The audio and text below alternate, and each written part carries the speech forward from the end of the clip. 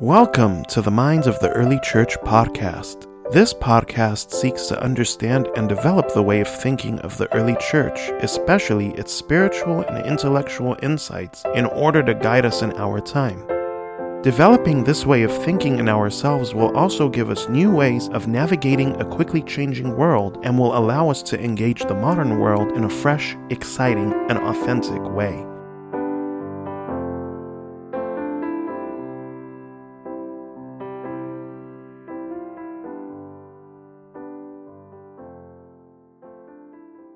The Liturgy, Part 2, Old Covenant Liturgy and New Covenant Liturgy. To recap the last episode, we began looking at liturgical worship in the Old Testament. We determined that liturgical worship has three general characteristics. 1, it is highly structured, both in terms of its rituals and in its calendar of feast days that determine different elements in its worship services. 2, there are different roles for priests, for assistants, and for the congregation. And 3, it has sacrifices and an altar on which is centered the worship of the people.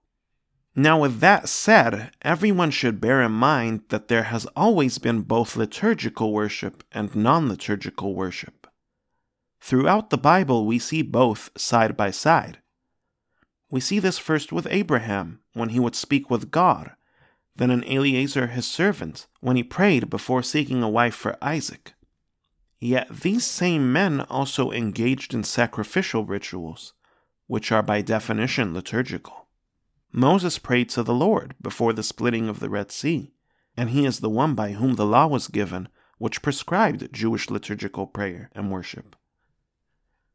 David prayed many times in the book of Samuel and wrote half of the Psalms. Yet he is also the one whose heart moved him to build a temple to the Lord, which would be the place of liturgical prayer and worship. Also, we see our Lord Jesus pray many times, yet he also went to the temple, and he also engaged in the Passover rituals. After the resurrection of Christ, we have more examples of non-liturgical worship existing side by side with liturgical worship, such as in Ananias praying over the Apostle Paul and acknowledging that God has chosen him to be an apostle to the Gentiles. Yet we see the Apostle Paul attending a liturgy and receiving the laying on of hands by the elders of the church of Antioch, along with the Apostle Barnabas, to be set apart for preaching the gospel as apostles. But some of you might stop and wonder, where does it say that the Apostle Paul attended a liturgy to receive this ministry? The answer to that is in Acts 13, verses 1 through 3. Some of you will read it and say that it does not say anything about a liturgy. It will not appear that way in English translations, such as the King James Version and the New King James Version, where it reads in verse 2, as they ministered to the Lord and fasted. But if you read the New International Version and the New Revised Standard Version, it reads while they were worshiping the Lord and fasting. But if you go to the Greek, the word used here is liturgonton. If they were simply lifting up their hearts to the Lord and praying by mutual decision, the word the Greek would have used is proskineo or proseuchome, but the word used here is the one that indicates liturgical worship. The same word was used to describe Zechariah the priest's service in the temple in Luke 1. Now, if you have not listened to the previous episode on what is liturgy, I highly recommend you do so now so you can understand these terms. So the matter of worship should be viewed as something along these lines. Liturgical prayer is the source and model on which our personal prayers take shape, like how the community is the source and model from which individuals take shape. Personal prayers also add meaning to the act of gathering together with people who have also sought God in their personal prayers, just like individuals also make up the community.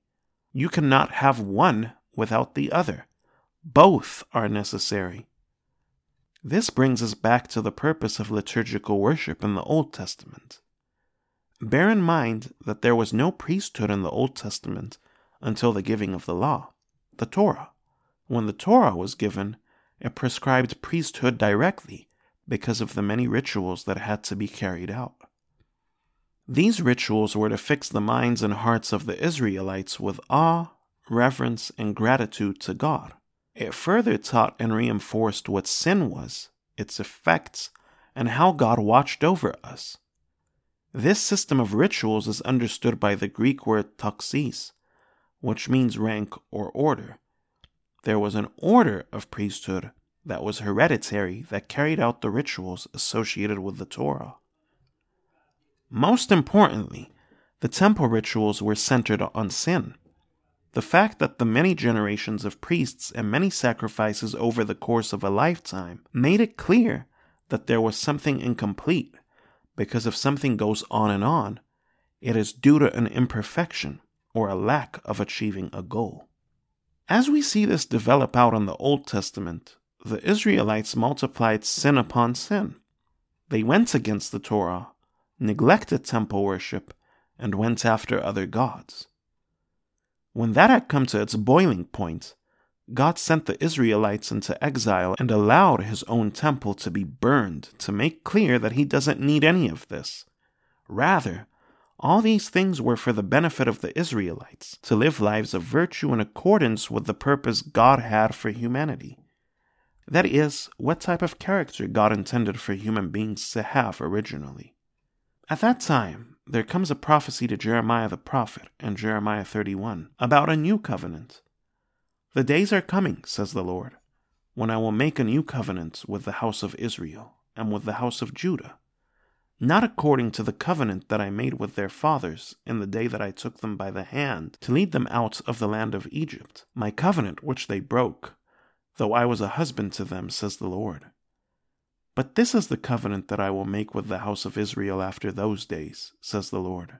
I will put my law in their minds and write it on their hearts. And I will be their God, and they shall be my people. No more shall every man teach his neighbor, and every man his brother, saying, Know the Lord. For they all shall know me, from the least of them to the greatest of them, says the Lord. For I will forgive their iniquity, and their sin I will remember no more. Jeremiah 31, verses 31 through 34. This prophecy is seductively subversive, because everything that characterized the covenant of the Torah, which was centered on sin, comes to an end where God points out, Their sin I will remember no more. When the Old Testament was translated to Greek, the word new, used to translate new covenant in Greek, is keni. Keni does not indicate new as something that has recently occurred, like what you see on the news, but rather, it indicates something that is original in quality, as in something that has not been seen before and has a new function. If that is the case, then what has come before is old, or in the Greek, paleos. Paleos does not mean old as in having come earlier, but old in the sense of obsolete, as in no longer useful. This is exactly what the author of the Epistle to the Hebrews argues throughout Hebrews 8, especially verse 13. The author of the Epistle to the Hebrews also points out the messianic prophecy of Psalm 110 about the nature of Christ. You are a priest forever, according to the order of Melchizedek. The word for order here, as mentioned earlier, is taxis, which indicates an order based on a system of rituals. It is evident that that order by nature differs from that prescribed by the Torah to the Old Covenant priests, because Melchizedek, a non-Jewish priest mentioned in Genesis 14, was not a Levitical priest and lived before the Torah was given. And indeed, this point is expanded upon in the Epistle to the Hebrews. Further, Hebrews argues, saying, Therefore, if perfection were through the Levitical priesthood, for under it the people received the law, the Torah, what further need was there that another priest should rise according to the order of Melchizedek, and not be called according to the order of Aaron? For the priesthood being changed, of necessity there is also a change of the law. Hebrews chapter 7, verses 11 through 12. It is even clear, as mentioned earlier, that the Old Testament liturgy indicated by its very nature that there was something to be perfected that was not coming from the rituals contained in their temple worship. Now, as it is clear that our Lord is priest according to the order of Melchizedek, and not according to the Old Covenant priesthood, then there must come a change in the law, because the law and the priesthood are necessarily connected. If the law has changed, then the priesthood has changed. If the priesthood has changed, then the law has changed. You cannot have a priest from a different order operate under the order of the Torah, because there is no explanation or instruction in the Torah regarding his duties. Is this what we see in the New Testament? It is. In Hebrews 8 verse 6 it reads, "But Jesus has now obtained a more excellent ministry, and to that degree he is the mediator of a better covenant, which has been enacted through better promises." Some translations at this point read, "established on better promises." Now this verse is saying something very critical, but it is not apparent in our translations. That word, which is in some translations translated as enacted, and in others established, in Greek is the verb nomothetete. It is the perfect tense verb form of the Greek noun nomotheto, which means to give as law. This verb was used in Hebrews chapter 7 verses 11 through 12, which we just quoted a little bit earlier, and was translated in that instance as receive the law. This noun that corresponds to the verb is used in James chapter 4 verse 12 to describe God. This word is a technical term in Jewish Greek usage, which refers to the Torah. So the meaning is something along these lines, as the complete Jewish Bible so eloquently translates, "But now the work Jesus has been given to do is far superior to theirs, just as the covenant he mediates is better. For this covenant has been given as Torah, on the basis of better promises." This is a new Torah. So what does all this mean? This raises an extremely important question. If what we have been given in the new covenant in the life, teachings, and actions of Christ, and its delivery through the apostles, has been given to us as Torah, and that upon the promise of a better covenant, one which is new in quality, then what does that mean for our worship? It means a new liturgical system, one that is based on the new covenant. So let's revisit what characterized liturgical prayer and worship. Number 1, it is highly structured, both in terms of its rituals and in its calendar of feast days that determine different elements in its worship services. Number 2, there are different roles for priests, for assistants, and for the congregation. And number 3, it has sacrifices and an altar, on which is centered the worship of the people. But what is the new liturgy to be centered on? The Old Covenant liturgy was centered on the continuity of sin. Then our liturgy must be centered on the redemption and victory of Christ. So what does that make of the calendar? Well, to begin with, for early Christians, their gathering was on the first day of the week, which is Sunday. Why? Because this commemorated the resurrection of our Lord, which was on a Sunday, and the fulfillment of the promise of the gift of the Holy Spirit, which also happened on a Sunday, because Pentecost, the day on which that happened, was exactly 50 days from the resurrection, meaning it also fell on a Sunday. In early Christian culture, this day came to be known as Kyriaki, or the Lord's Day. Until today, in Greek, this is the name for Sunday, having replaced the earlier Imera Eliou, which means the day of the sun.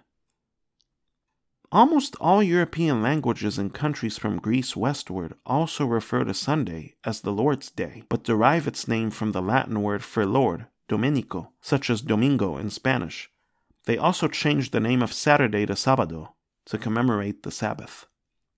Now what about the priesthood? This is the second element of liturgical worship. It is very clear from the epistle to the Hebrews that our Lord is the high priest. But does this mean he is the only priest in the New Covenant liturgy? It did not say that he is the only priest, but he is the high priest. Does he have other priests with him?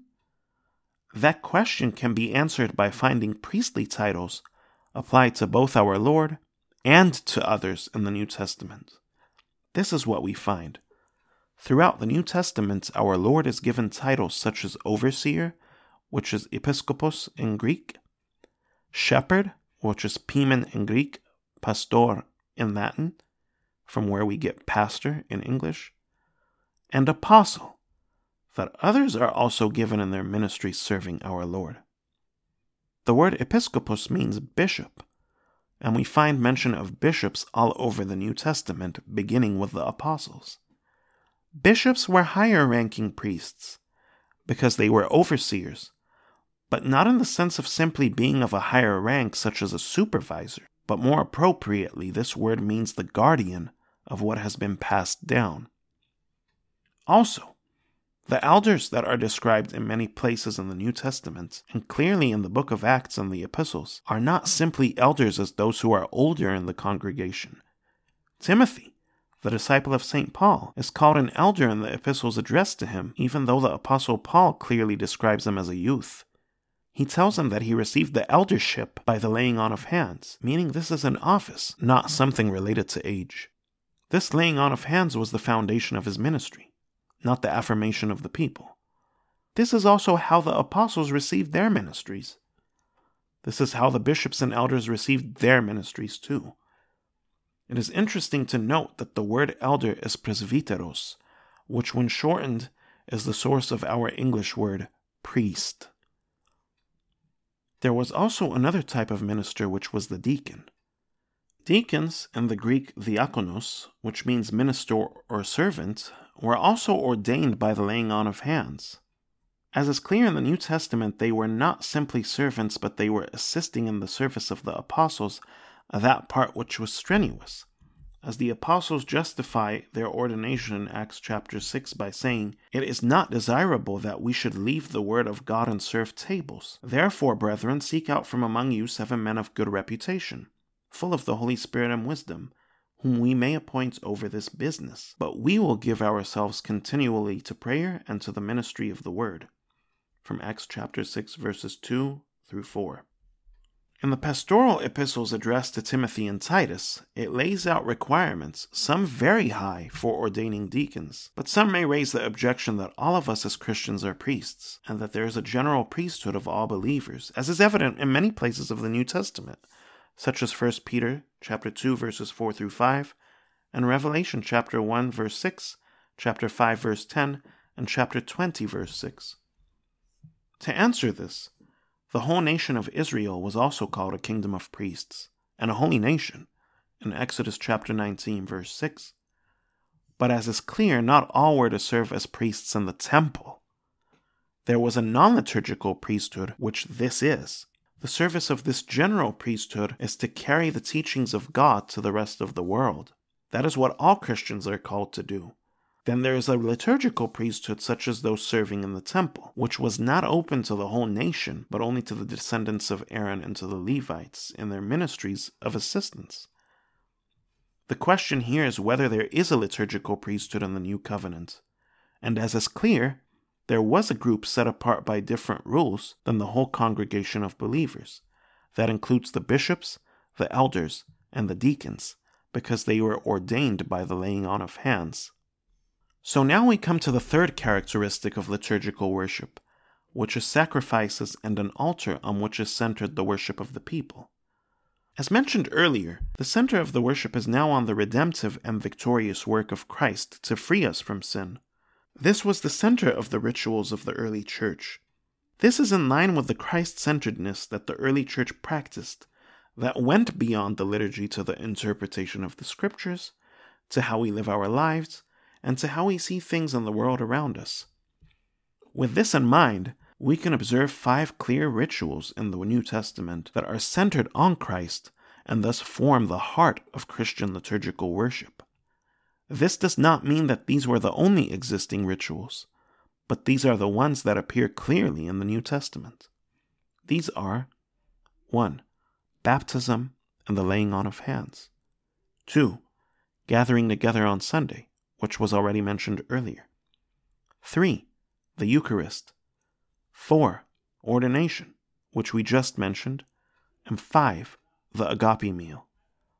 To further illuminate these, there is a very early Christian text that was written in the mid-1st century, before some of the books of the New Testament were written for that matter, called the Liturgy, that describes Christian living and worship. This text provides context for the rituals mentioned in the New Testament, because it also focuses on some of them, but from the point of view of how to conduct oneself within the rituals. This, along with its early date, makes the Didache significant. In our discussion of these rituals, wherever the Didache provides insight, it will be quoted. The first ritual a Christian went through was baptism. This is because baptism is a ritual of initiation.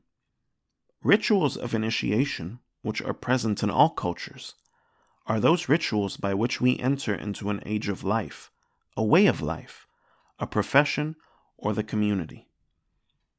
Baptism is the ritual that initiates people into the way and community of Christ. The way baptism is described in the New Testament is that it was done by fully immersing a person under water.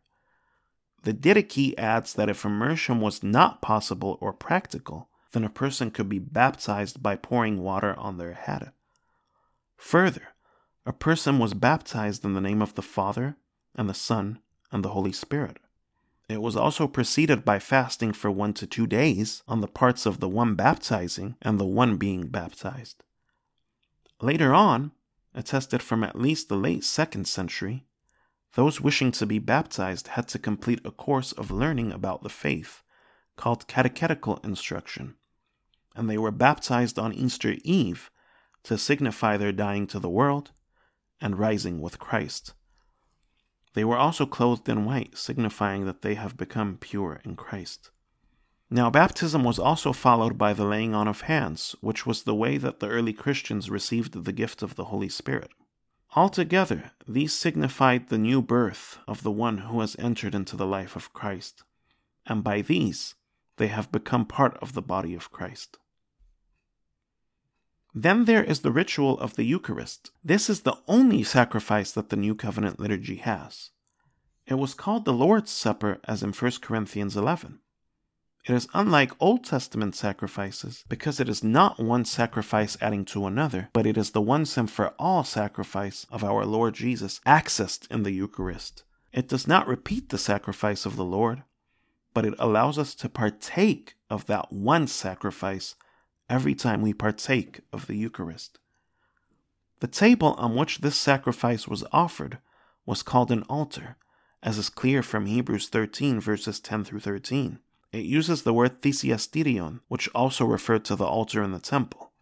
It reads, "We have an altar from which those who serve the tabernacle have no right to eat. For the bodies of those animals, whose blood is brought into the sanctuary by the high priest for sin, are burned outside the camp. Therefore Jesus also, that he might sanctify the people with his own blood, suffered outside the gate. Therefore let us go forth to him, outside the camp, bearing his reproach." These verses show that this is a recapitulation because we go to him outside the camp as well, because our Lord was crucified outside the city gates. I once heard the Eucharist summarized by His Eminence Metropolitan Bishop Serapion of the Coptic Diocese of Los Angeles in the following manner. He said that when we come to the Eucharist, it is like we are time traveling to sit at the table with our Lord Jesus Christ and the apostles during the Last Supper. The Eucharist is the way to access the sacrifice of our Lord Jesus Christ, not a repetition, because his sacrifice is once and for all. The Didache explains that only those who have been baptized may partake of the Eucharist. It also has some prayers over the cup and the bread, and after having partaken of the Eucharist. These are to be found in chapters 9 and 10 of the Didache. The first prayer reads, "Now concerning the Eucharist, thus give thanks. First concerning the cup, we thank you, our Father, for the holy vine of David your servant, which you have made known to us through Jesus your servant. To you be the glory forever. And concerning the broken bread, we thank you, our Father, for the life and knowledge which you made known to us through Jesus your servant. To you be the glory forever. Even as this broken bread was scattered over the hills and was gathered together and became one, so let your church be gathered together from the ends of the earth into your kingdom. For yours is the glory and the power through Jesus Christ forever." After the Eucharist, there was this prayer. We thank you, Holy Father, for your holy name which you caused to tabernacle in our hearts, and for the knowledge and faith and immortality which you made known to us through Jesus your servant. To you be the glory forever. You, Master Almighty, created all things for your name's sake. You gave food and drink to men for enjoyment, that they might give thanks to you. But to us you freely gave spiritual food and drink, and life eternal through your servant. Before all things we thank you that you are mighty. To you be the glory forever. Remember, Lord, your church, to deliver it from all evil and to make it perfect in your love. And gather it from the four winds, sanctified for your kingdom, which you have prepared for it. For yours is the power and the glory forever. Let grace come, and let this world pass away. Hosanna to the God of David. If anyone is holy, let him come. If anyone is not so, let him repent. Maranatha. Amen.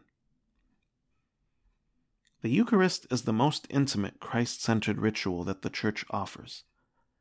Even when walking into an apostolic church today and watching the service, you realize quickly that it is all centered on the Eucharist, that is on the body and blood of Christ, and this is what unites the Church. We see that we are given our identity in Him, and that He is in our midst. Contrast that with modern Protestant churches where the center is the sermon. There is nothing that immediately and so powerfully immerses you into Christ, like having everything center on the Eucharist. To make clear how powerful this was, let us go to the book of Revelation.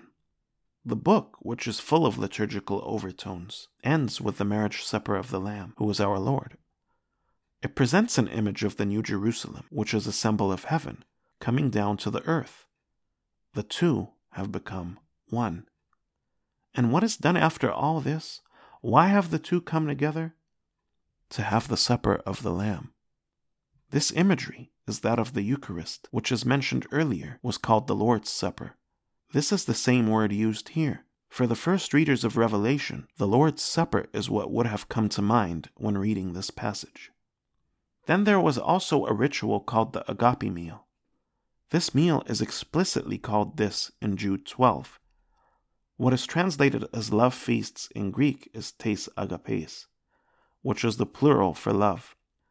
This is the name for a meal that was shared by Christians in the evenings on Sundays, as is attested in the writings of the early church. Yet, there is a pagan governor in the first decade of the 100s named Pliny the Younger, who described this meal among many other aspects of Christian worship to the Emperor Trajan. He said that Christians gathered in the mornings on Sunday to worship Christ as a god, and in the evenings on Sundays to eat a common meal together. When that is considered, that illuminates something in 1 Corinthians 11. While it is clear that 1 Corinthians 11 is talking about the Lord's Supper, there is also mentioned an occasion for eating together, over which St. Paul rebukes the Corinthian church. This is the agape meal. So let's recap. With some digging, we were able to determine what the New Covenant liturgy looked like. Now this formed the heart of Christian worship. In the early church, it inspired reflection and deepened the early church's understanding of who they were as those who centered their lives on Christ. Due to this reflection, the liturgy expanded in the early church. This is not to say that it fundamentally changes so much as this understanding of life centered on Christ and the liturgical worship that followed from that, along with its rituals, took more vibrant form as the first several centuries of Christianity passed. How the liturgy developed in these centuries, we will explore in the third and final episode on the liturgy in the early church. We will also consider the significance of the liturgy by engaging anthropology, psychology, and neuroscience, and how that can deepen our liturgical prayers and worship. Thank you for listening. If you found this episode to be beneficial or interesting, please subscribe to my podcast and share it with your friends and family. You can also visit my website, danielhannawriter.com, where I have written articles and a list of recommended books, including much of what I mention on my podcast. I have also written on many different aspects of the Christian faith, from the Bible to spirituality to apologetics, book reviews, dialogues, patristics, and philosophy.